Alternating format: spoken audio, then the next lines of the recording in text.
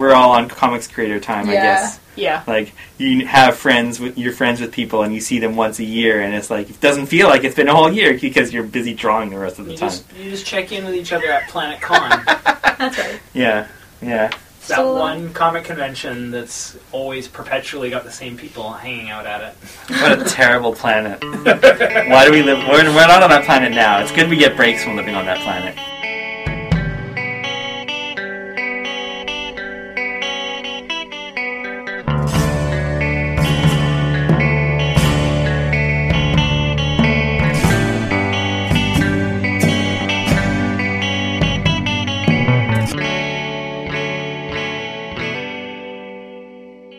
Welcome to the Trade Waiters.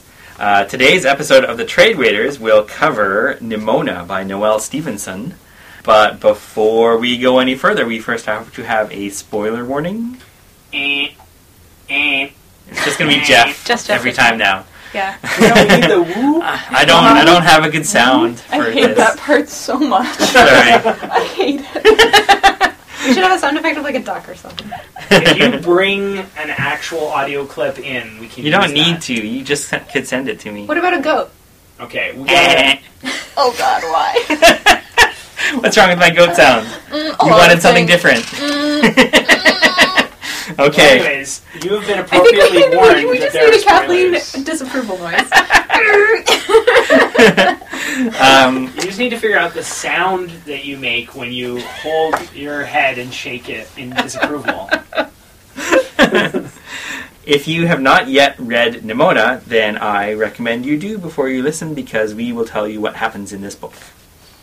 And then we're going to have our character revealing question.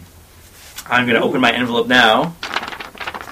Today's character revealing question is, who is your favorite villain character that you have written?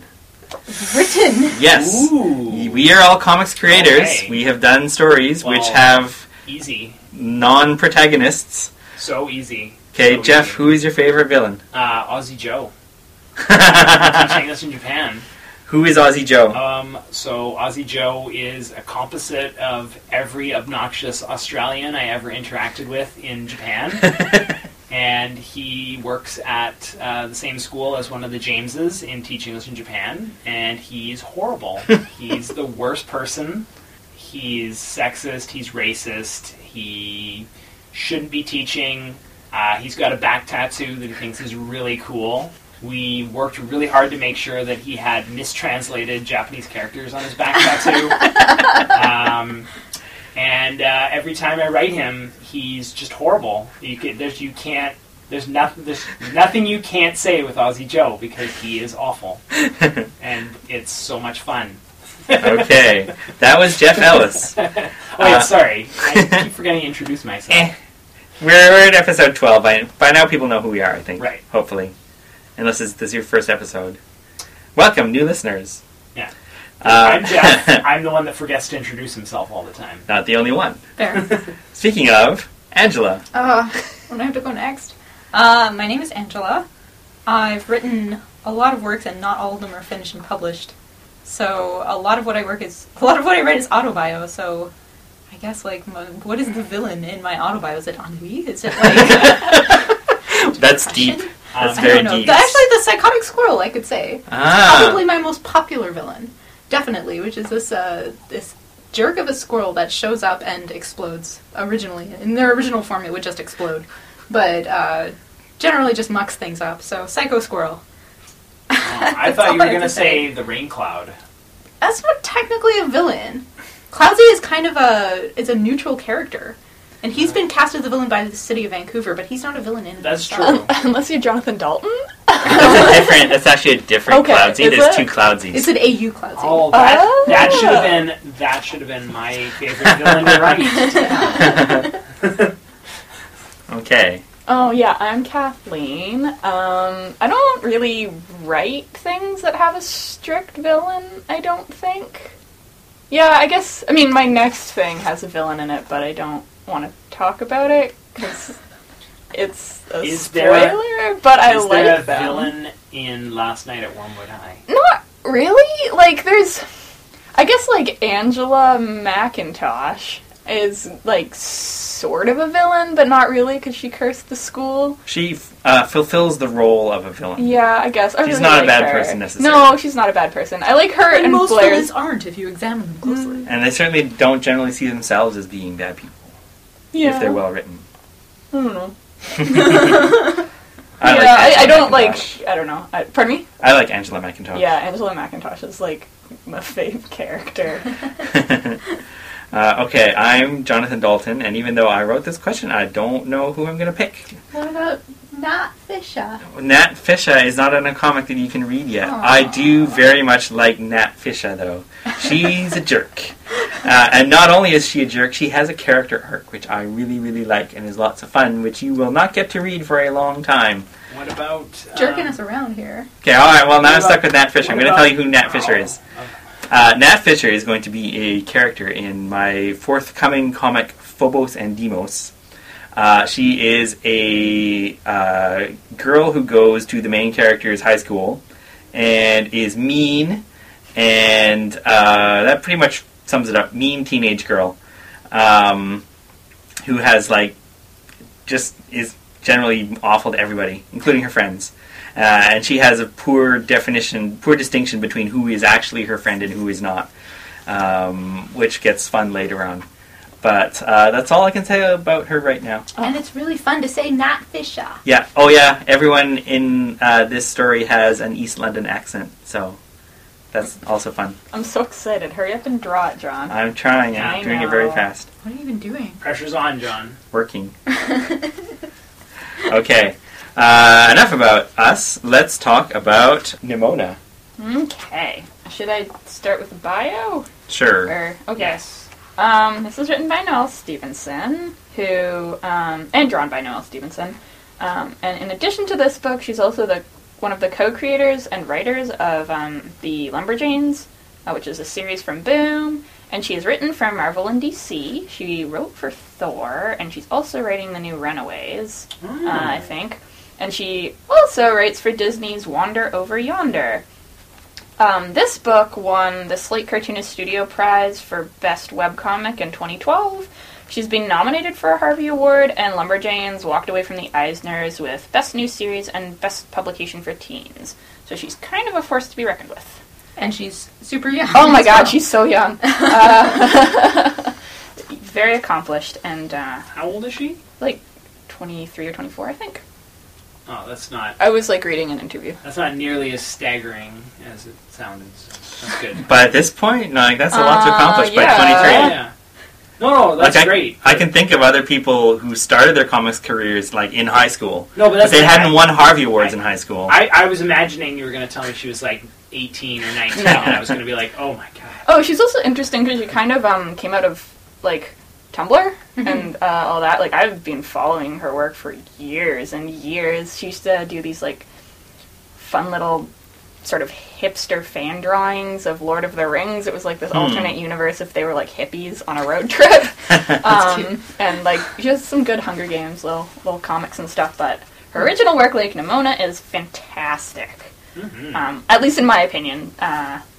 This book is, it originally ran online as a webcomic, and it is about a shape-shifting girl named Nimona who shows up on the doorstep of this realm's greatest villain, Ballister Blackheart, and she annoys him into letting her be his assistant and help him try to destroy his old rival Goldenloin and the Institution, which is this corrupt sort of organization that runs the kingdom. However, Nimona kind of spirals out of control, leaving a wake of destruction behind her, and Blackheart has to find out who or what she is and help her before the Institution captures her and tries to use her powers to their own nefarious ends. So it's funny and heartbreaking and a little bit gay, and it's a story of friendship, betrayal, and corrupt government set in a futuristic medieval society. Well put. So what do you guys think of the book? Obviously, I like it a lot. I a lot. I love this book. I think this is a great book. I was a little skeptical when I started it, but it really grew on me very quickly. And I was not surprised to read at the end that it was a webcomic at the beginning, because it totally has that feel of a webcomic, where the first few pages almost feel like little one-page gags, like they're sort of ending on a punchline, and then eventually that gets abandoned and it just becomes like a story, and then the story actually starts to get depth, and yeah, it just really grew in complexity, and the world, I love this world. Like, it's a fantasy world, but then they also have like CNN News and like a science institute, but they also have sword and sorcery. Like, it's so fun. Yeah, the like a combination of science and magic in this book is really fun. Mm-hmm. Yeah, that's a tricky combination to pull off, and I feel like the way that this book is done, where it doesn't dwell on that, it just puts this stuff there on the table, like, here you go, this is what the world is like, with no explanation whatsoever. I appreciated that. Oh, that was fun. I love that. I hate needless exposition. I also really like this book. Again, like Jeff, I was kind of skeptical at the start. It felt at the start like it was kind of presenting a bunch of fantasy tropes, and it was going to do the thing where, here's some fantasy tropes, I'm going to subvert them. Because I've seen that in other comics, where it starts out with that premise, but it doesn't really go anywhere with it, but this definitely went somewhere. Yeah. There's a lot of depth to these characters. Even, like, throughout the whole story, you're just learning about the characters. Even when you think you know things, then you find out more. Yeah. And the character-driven storytelling was totally worth it. Yeah, absolutely. Like, I think after the first 2 pages, I made a note where I'm like, reads like a Kate Beaton comic, where I sort of felt like it was just like, oh, it's somebody doing one-page jokes about the fantasy genre instead of about history. But then immediately it starts to extend into like a 2-page sequence, and there's a flashback, and yeah, it really started to grow. Like, by about page 5 even, it's already starting to get more complex. And like, Ballister's story even is really interesting, because by page 5 you find out that he used to train with Goldenloin, and that he potentially could have been like a knight's guard, but then he lost his arm in this joust, and then he had to be the villain. And it's in this weird thing of this world where there's an institute that seems to run things, and they decide, like, you're going to be the hero, and you're going to be the villain, and that's the way things are going to work. We're going to have a villain, and we're going to have a hero, because that's just the way things are. And so Ballister, in a way, is almost like a reluctant villain. Like, he's being a villain because that's his role. It's not really because he wants to be evil. Yeah, it's very strange. And so I have that kind of the same experience as you two, where I liked this book a lot more when it became a book and stopped being a webcomic. Mm-hmm. Which is funny, because I first came to this work when it was a webcomic, and I was following it for a while, and I liked it, but then I kind of dropped off. And I think I didn't quite catch it when it started to pick back up again. But one of the things that bothered me very early on in this work is they define it as chapters, which makes sense when you're reading it as a webcomic, right? You have chapter 1, and it's about 2 pages, and then you might have to wait like a month or 2, and then chapter 2 will show up. But when you're reading it collected and there's only really 2 or 3 pages, the breaks seem kind of arbitrary, and it's like, I don't need this huge header of, like, it's chapter 3. Like, this isn't actually big enough to constitute chapter 3. But over time, the story really, really drew me in. And the pacing got a lot better and a lot more interesting. And towards the end, I was really happy. I felt it was really satisfying. There were a few questions, like, you guys, you prefer to have, you know, these are just kind of the facts about the world, and I like that it's not explained. For me, there's like a few questions where it's like, it's just didn't go anywhere. Like, what is the Institute? Like, what are they doing? This world feels like it's a Ren Fair, but why? You know, like, It's very strange. And I mean, it's a Ren Fair, like you said, the Institute runs things, and they declare that this must be a hero and this must be a villain. It feels like they're told to play this medieval setting for no reason. Like, they're just like, we're building this domed world where we're all in medieval times. Right. Ye old. I mean, yeah, I don't know. I guess, like, I have no explanations to offer, and I think if you're going to, like, approach it in that way, like, it doesn't make any sense. I think I read this as a fantasy, but it was using modern trappings to kind of tell the narrative. So, like, instead of having, like, a town crier, which would be accurate to, like, the time period, they just have, like, a newscast with, like, a CNN, like, runner underneath. And it feels very comfortable to us to read. Yeah, as kind of like a weird affectation, if you will. Yeah. Yeah. Like, I feel like maybe ultimately this is a fantasy story, but it's just presented with modern trappings as like almost a stylistic approach. I don't know. Something about it put me off that I can't quite put my finger on. And it's like I normally love this kind of world where it's like it's medieval, but I just wish it wasn't so close to the traditional medieval. I think that's what bothers me the most. It's like if you're going to change just this one thing, like if it's going to be a blend of fantasy and high tech, I'd rather it be a more generic type of fantasy, maybe. I don't know. I can't quite put my finger on it. I can't quite put my finger on what's bothering me about it. Yeah, I mean, it is definitely very arbitrary. Like, I mean, Ballister has a big, like a big TV screen at his headquarters where he's watching newscasts. But like, if anyone ever like gets in a fight with a guard, they're gonna have swords. There's like no guns. Well, they didn't. Then they do use guns. But then later, there's they're the laser guns. gun, Yeah, they like skipped a bunch of steps. But you don't have guns with bullets. You're gonna have a sword, or you're gonna have a laser gun. So I guess what bothers me is I understand the why of the technology, but I don't understand the why of the fantasy. Okay. Maybe if magic had a bigger role, but then you have Nimona. But everyone seems really confused about Nimona. Like they keep trying to get some kind of scientific explanation for how she works. But then like, why are you doing all this medieval stuff in the first place if magic isn't real? I don't get it. You know? Yeah. No, I don't disagree. But I think I was just so invested in the characters by that point that I just ignored that and kept going. Yeah, I liked it. This is I would say this is definitely a character-driven story and not a world-driven story or even like a narrative-driven story. Yeah. It's like a character-driven story. Yeah, for sure. My favorite kind of story. Yeah. And it did really draw me in. Like I said, when it started to become a book and I started becoming less concerned about that kind of thing, it definitely kept me going. The character stuff was really engrossing and fun to read. I mean, I only care about sci-fi or fantasy when it is character-driven. I don't care about any of the other stuff. Right. Yeah. So this is, like, tailored towards me as a reader. Like, I feel like I really like fantasy as a genre, but I often don't like fantasy stories, specifically because the character writing is often not good. And so if the one thing this book has in spades is character, then that's what I want. I'm quite happy to have that. Yeah.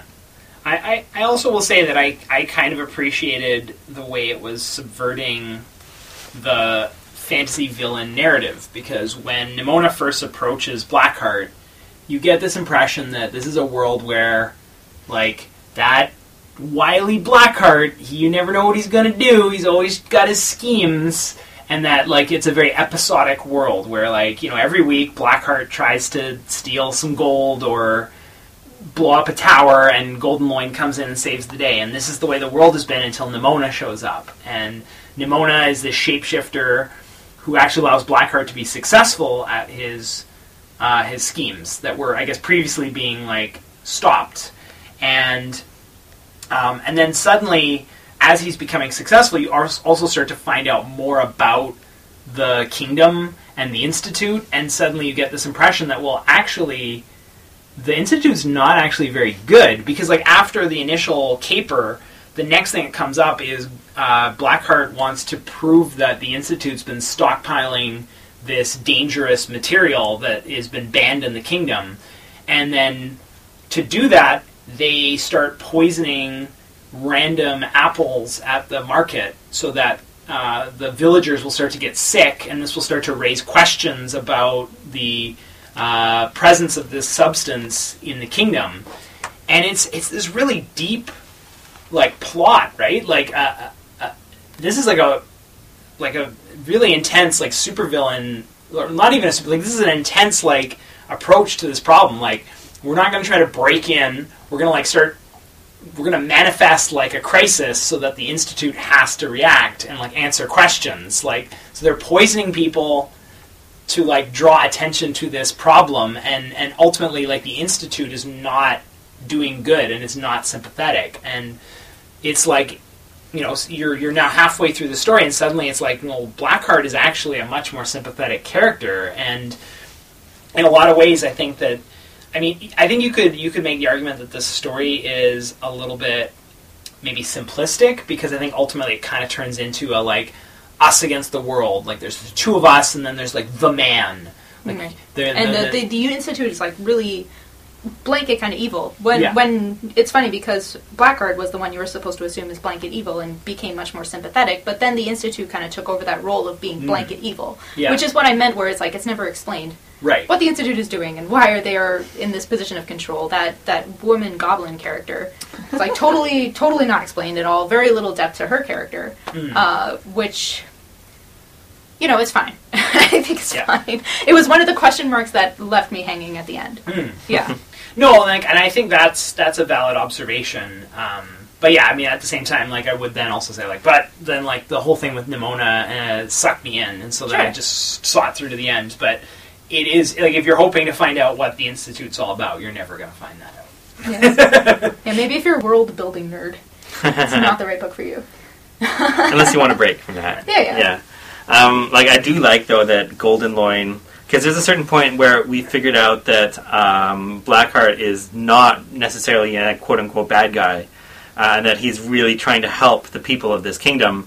And at that point, it feels like the obvious thing to do is to have Golden Loin as the villain, because he's the quote-unquote good guy, so he must be the opposite of that. But no, he's actually also just trying to muddle through in difficult circumstances, not always making good decisions, but really doesn't want to do badly by the people of the kingdom. And I liked that a lot. Like, his character is not... It's not a trope or a stereotype. It doesn't match any other character that I can think of that I've read before. Yeah, Golden Loin was definitely a really interesting character to see how he reacted to the different situations. Yeah. Well, yeah, I mean, I don't know, there's a romance, essentially, between Blackheart and Golden Loin, which... I was not 100% surprised when it came up, but it was like kind of, I think it was handled really well. And I also like that the two of them both remember the joust. They remember that the outcome was that Blackheart lost his arm in the joust, but both of them have completely different memories of how all that happened. That Blackheart sees it as Golden Loin just being jealous and petty and shooting him intentionally, where Golden Loin just sees it as this horrible accident that he wishes he could go back and change. And in a lot of ways, it's like, he's maybe holding back on catching Blackheart because of all this guilt he has for taking away his arm and taking away his opportunity to be a hero for the kingdom. And that's never really resolved either. We only ever see there are two sides of the story. We never find a true version of that story. So we just have to like the characters. We just need to move on from there. Yeah. And then in relation to science and this world, the character Meredith... Was it Meredith Blitzmeyer? I liked her a lot. She was like one of my favorite side characters in this. I love how blasé she is about everything. Yeah. She's like, did you notice the fire out there? She's like, yeah, well, it's probably time to make tea. Blackheart's like, probably not. It's probably really bad. Yeah. And he's like, I need to borrow your glowy thing. And she's like, you mean my life's work? My only prototype? Sure, whatever. Yeah. And then it breaks, and she's like, well, I could build another one. I guess it's okay. But of course, like, she has to go along. It's her prototype, it's right? True. She can't just give it to someone and walk away. Yeah. I also really liked the character of Nimona, like her arc. There's a point early on in the story where you're told her backstory. And at that point, I kind of just said, okay, this is her backstory. And the story moves on from there. But then later on, it turns out none of that is necessarily true. Yeah. And when we never find out what her actual origin is.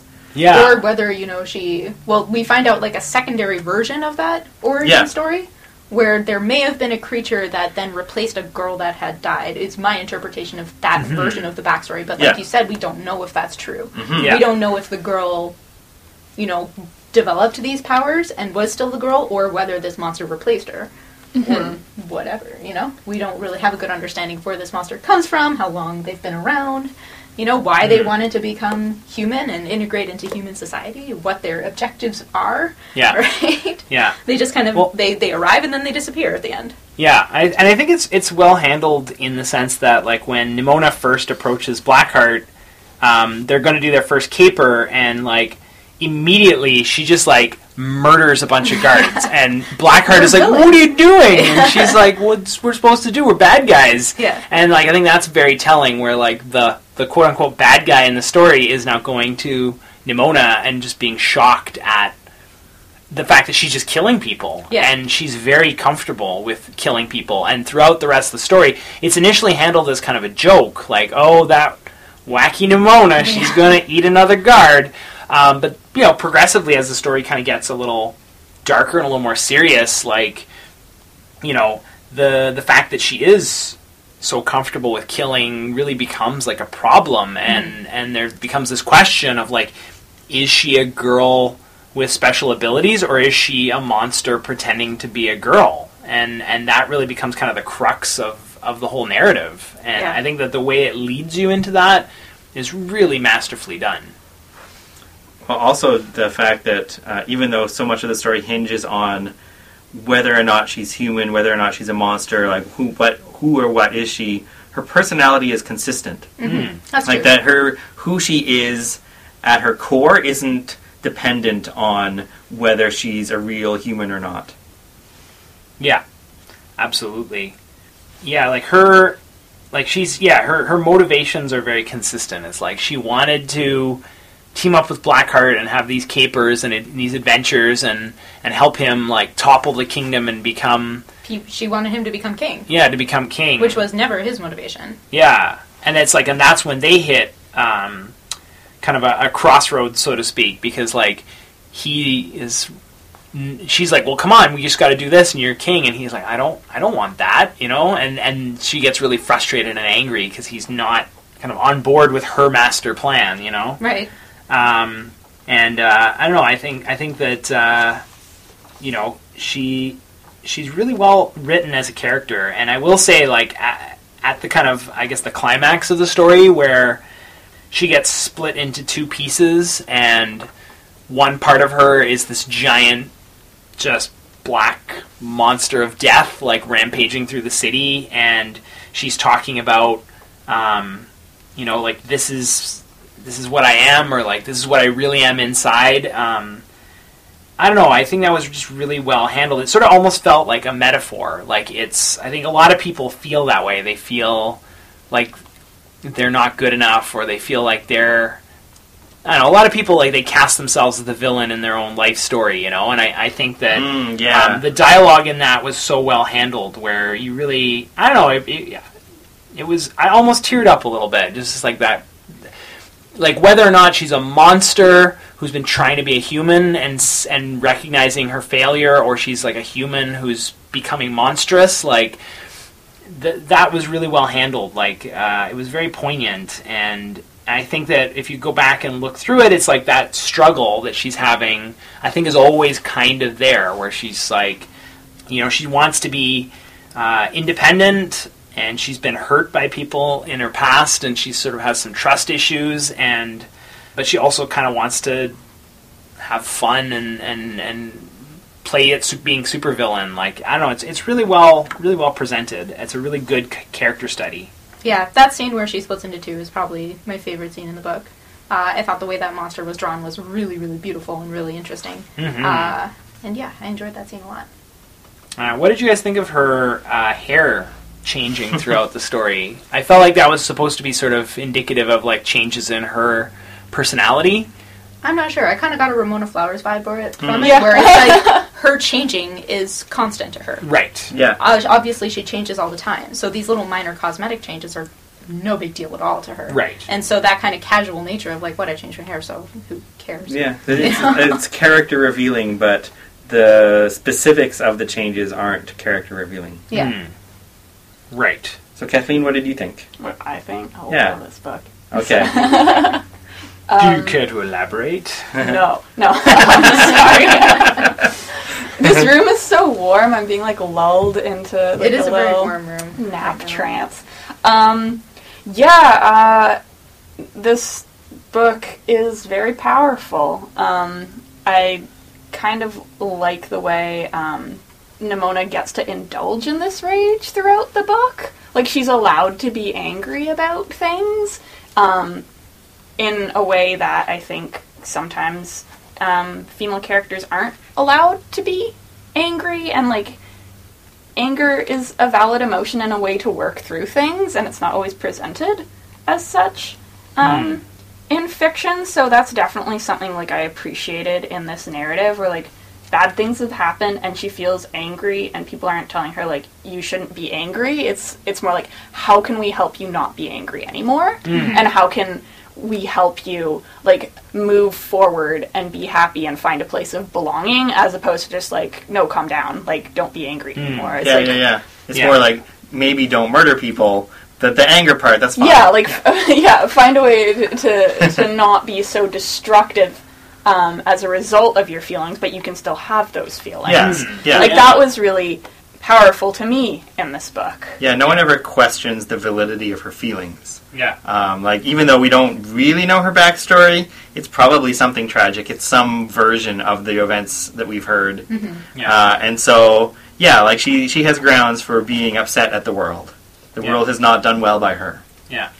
I also just really appreciated how, I mean, Ballister Blackheart really becomes almost kind of a foster father for her. Like, he really takes on the responsibility of caring for her. Like, early on, he's puts his cape over her when she falls asleep, and he's like, trying to kind of be like a mentor and be like, maybe you shouldn't kill people. Maybe you should, like, And then when at the end, when at the climax of the story, the easiest solution would be to just kill the monster, kill the little girl, and then problem solved, right? Get rid of Nimona and problem solved. And he's not willing to accept that. He wants to talk her down and he really goes back intentionally, make her whole. Yeah. He puts himself in danger.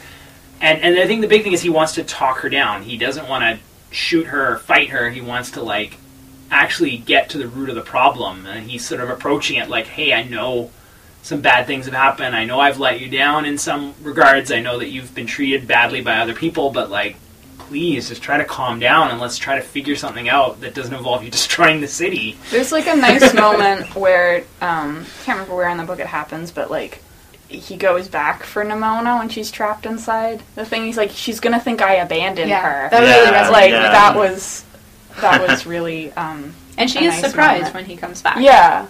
But yeah, the way the characters, like, care about each other is so powerful. Like, I feel like a lot of other fantasy stories, especially fantasy stories that exist to subvert tropes, I think they rely on a kind of sarcastic storytelling where if another writer were writing this story at the point where Nimona becomes this unstoppable monster, that will be the point where the quote-unquote villain character who's actually the hero would then just kill her. And that's it. Like, bad things happen, the world is awful, the end. Right. Where, no, like, in this story, he can't not care about her.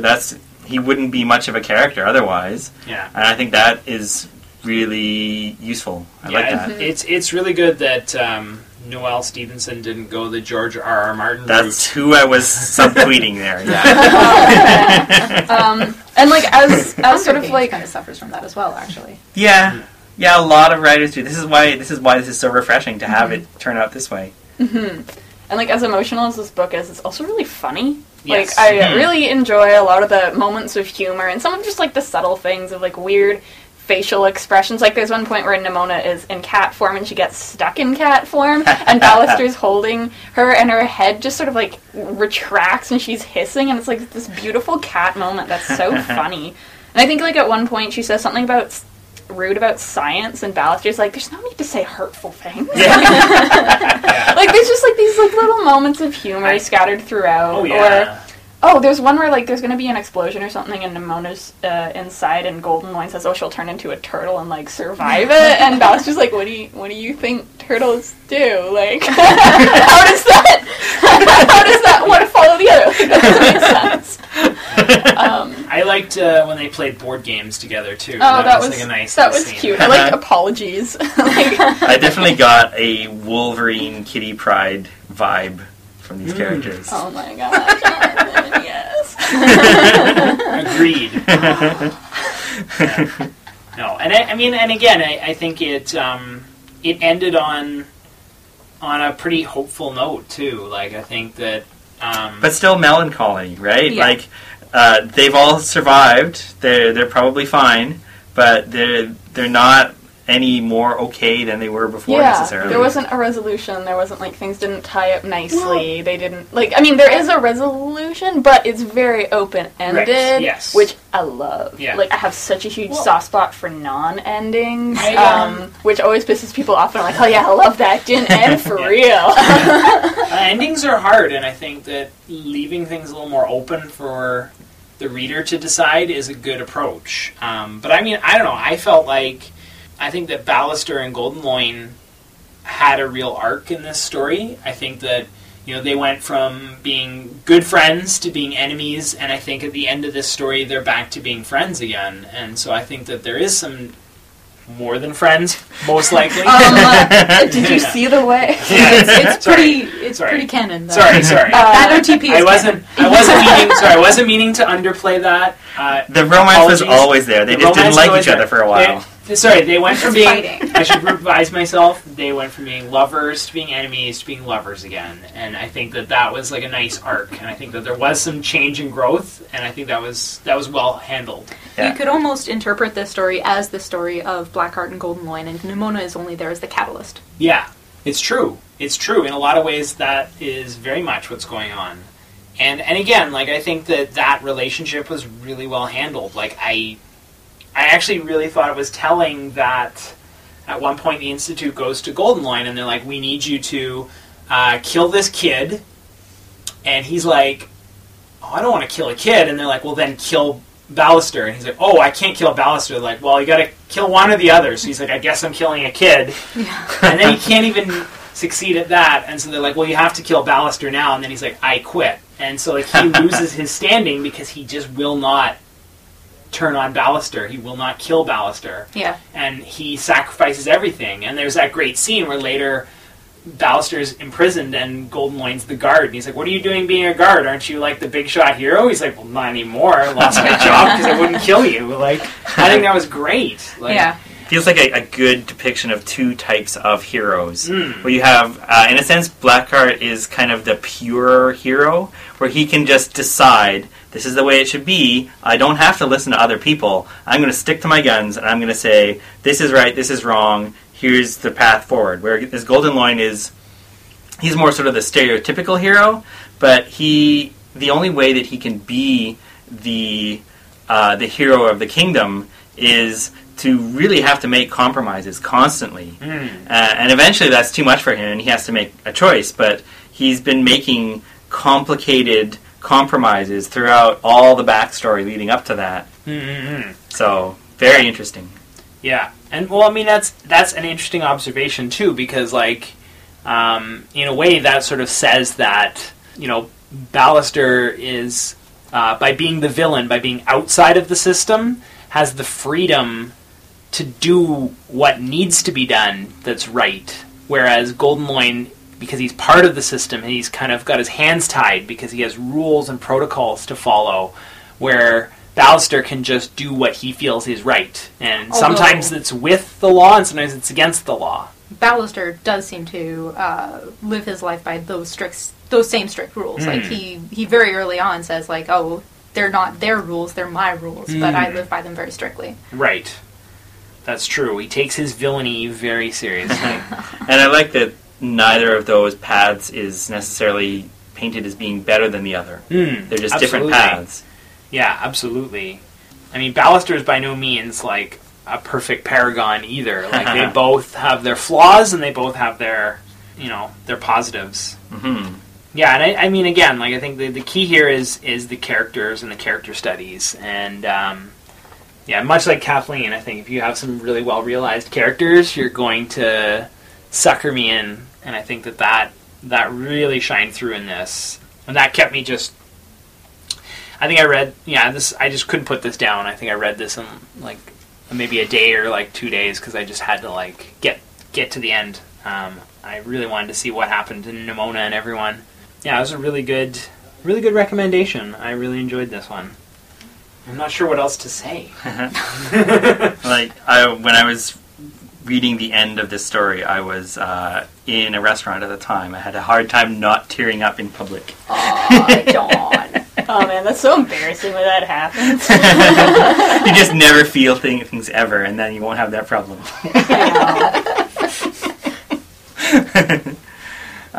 Should we maybe talk about things that you didn't like? Because I have a couple things I wanted to say. I have a couple things. Okay. So, I mean, one of the things, just layout-wise, that kept bothering me is there's this tendency to have the first panel larger than the others for what seems to be an arbitrary reason. And I have an example here. Like here at the beginning of Chapter 6 on page 53, for example. Like, that page is an establishing shot, but it breaks the layout in a way... Oh, yeah. And it happens a few times. Oh, yeah, I'm on in a way that I don't does it. understand. So I really love that. However, I feel like a lot of the panel-to-panel transitions are really excellent. Like, then on page 147 is the next screen cap that I have. I thought I was paging through the book, but I'm paging through my screen caps. So there's a lot of really beautiful transitions that leverage the power of comics to show how she's transforming from one beast to another between panels, and there's even a fox jumping from one panel into the next, like breaking that barrier to show how fluidly she can change from one animal to another. So there's some innovative layouts and some innovations that I didn't think worked, let's say. Like I found especially at the beginning, the lettering is tiny. Yeah, there's a couple parts where, like, the lettering is too small. Like, at the beginning for sure, and then it gets better, and then there's somewhere else where it just gets, like, kind of tiny again. Mm-hmm. And it just... Maybe wish, like, if when it was going to print, like, going back and making the lettering bigger on those pages. Because, I mean, you can go pretty tiny with print lettering, but it's just, like, it's pretty small. I will tell you, it really impacted me on the digital edition. It made it very hard to read. I mean, I'm blind as bat, sure. But no, on digital stuff, like, you have to letter big. Yeah. Like, you have to. But the Kindle edition, we were discussing this a little bit. So the Kindle edition of this book puts an unnecessary amount of white space around it, and that compounds the issue with the fact that the art is very intricate and the lettering is very tight, and so every pixel really matters, especially with something like lettering. Yeah. And the other side effect is that the Kindle didn't clip the bleeds properly. No. So there's like it feels like an inch of white space around the entire work on the Kindle edition, which is so unnecessary and it cuts you out of the immersion that I feel like the art was intended to have. We have even though you and me both have iPads with Kindle, we have slightly different versions of the story because It's so I'm getting strange. like a half inch of the next page visible on each side. Yeah, but yours bleeds. So it's weird because Jeff's edition here, which is also the Kindle on the iPad, is really funny. Like, his actually bleeds properly off the edge, but then, as he's saying, like, half of the next page is also on his field of view, which should not happen at all. I'd rather just have that. Whereas mine is like the bleed just fails completely, right? It has extra gutter white space, which shouldn't be there. So the Kindle edition is, which there's really no excuse for something that was pretty obviously created digitally, right? You know, this is a modern book with what should be a professional. Who published this? This is HarperCollins. Harper, get it together, man. I mean, not just Harper, but I would say Kindle, because in my experience so far with the trade waiters, I've read many of the books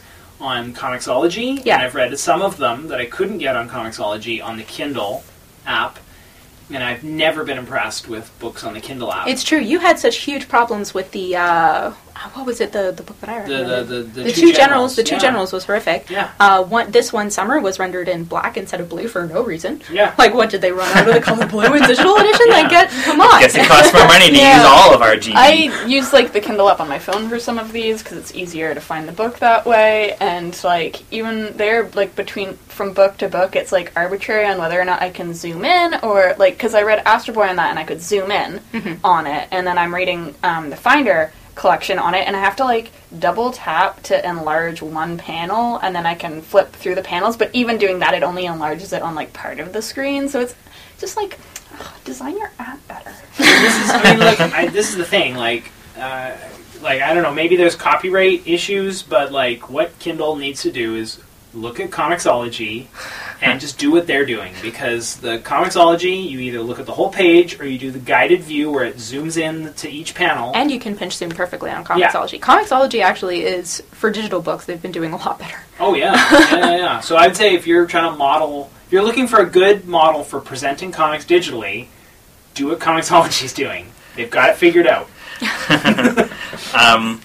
Kathleen probably knows Noelle's career better than I do. I'm wondering if some of the problems with like the size of print and everything is if this is because this is her first thing done in print, or at least this was done before she had done other things in print. Yeah, this was, I think, like her first like This is her first graphic novel. Yeah. Yeah. Because I feel like that's a thing that like when you're starting out in comics, the only way to realize, oh wait, I should be making my type this big, is to do it and print it out on paper and say, oh, now I know.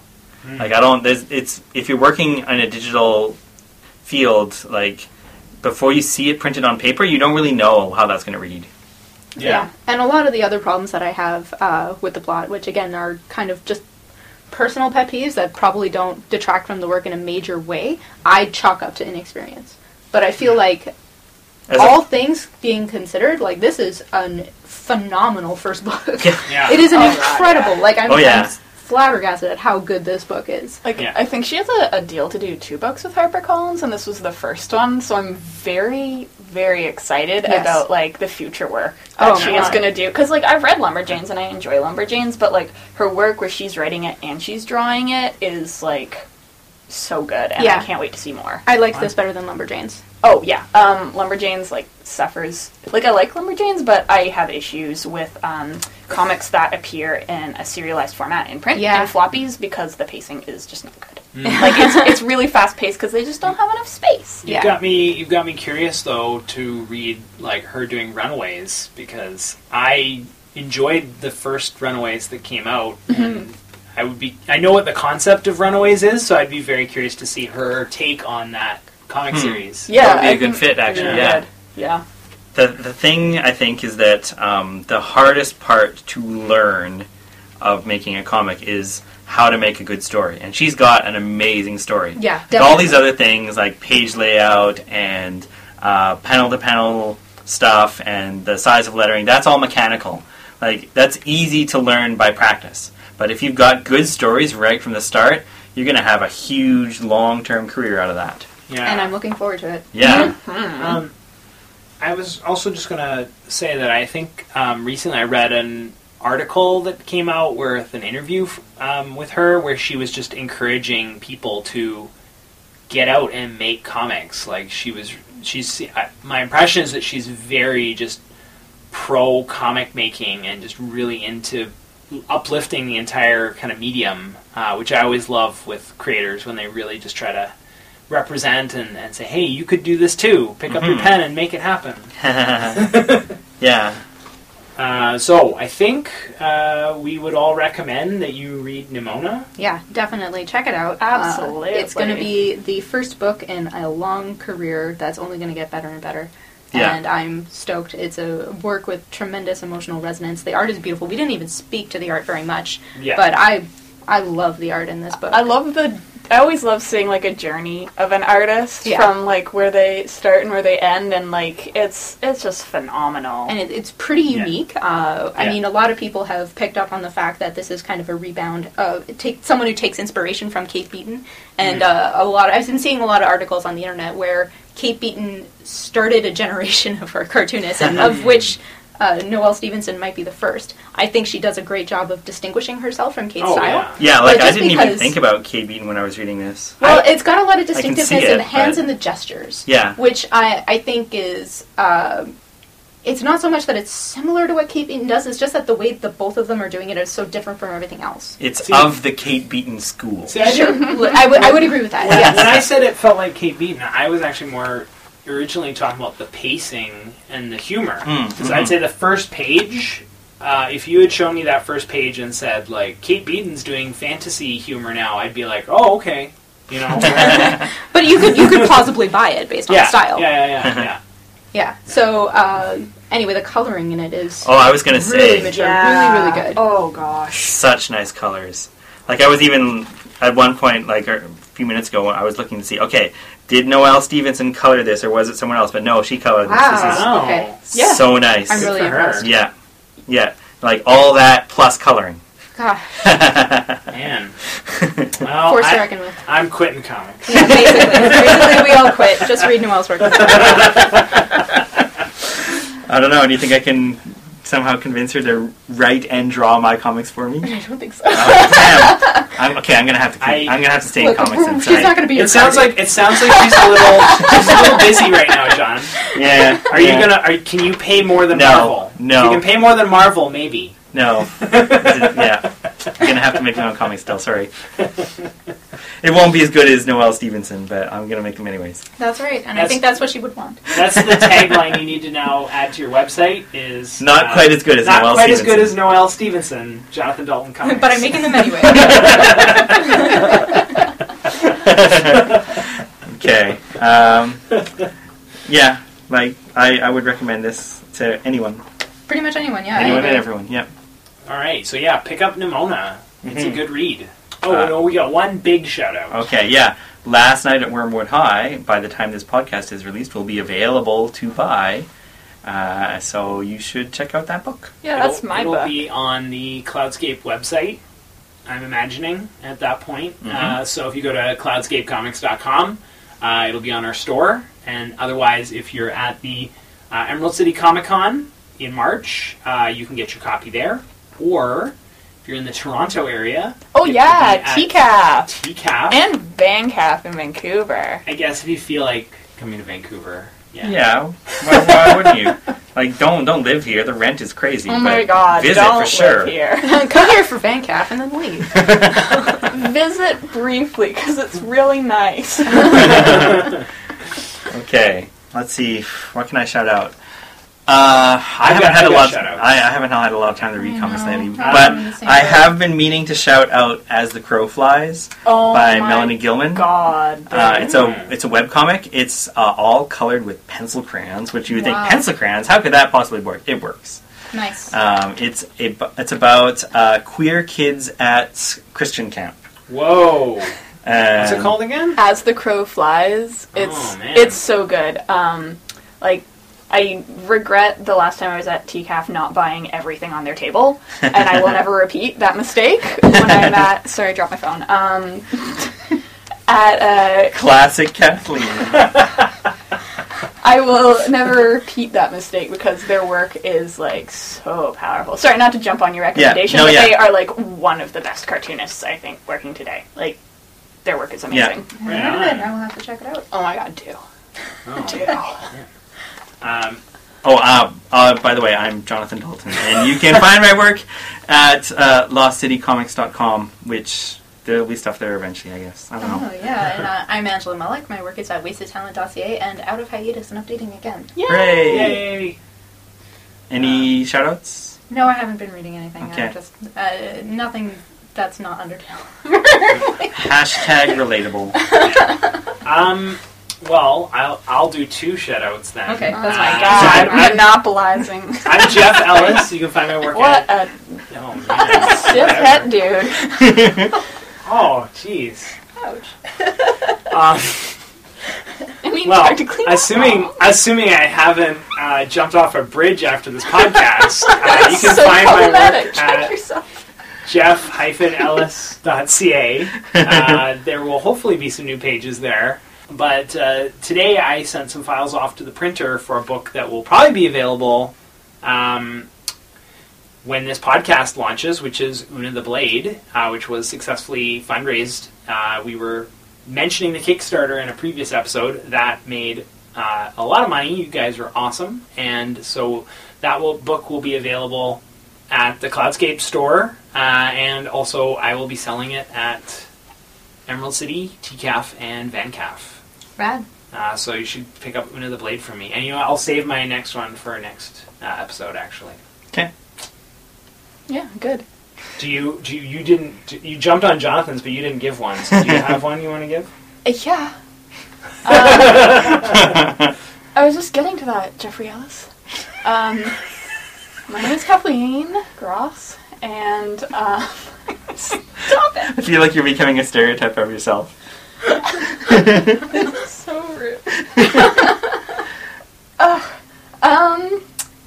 You can find my work at kagcomics.tumblr.com, which is KAGCOMIX. And I'm going to be at TCAF and VinCAF in the coming year with some new comics that are totally new.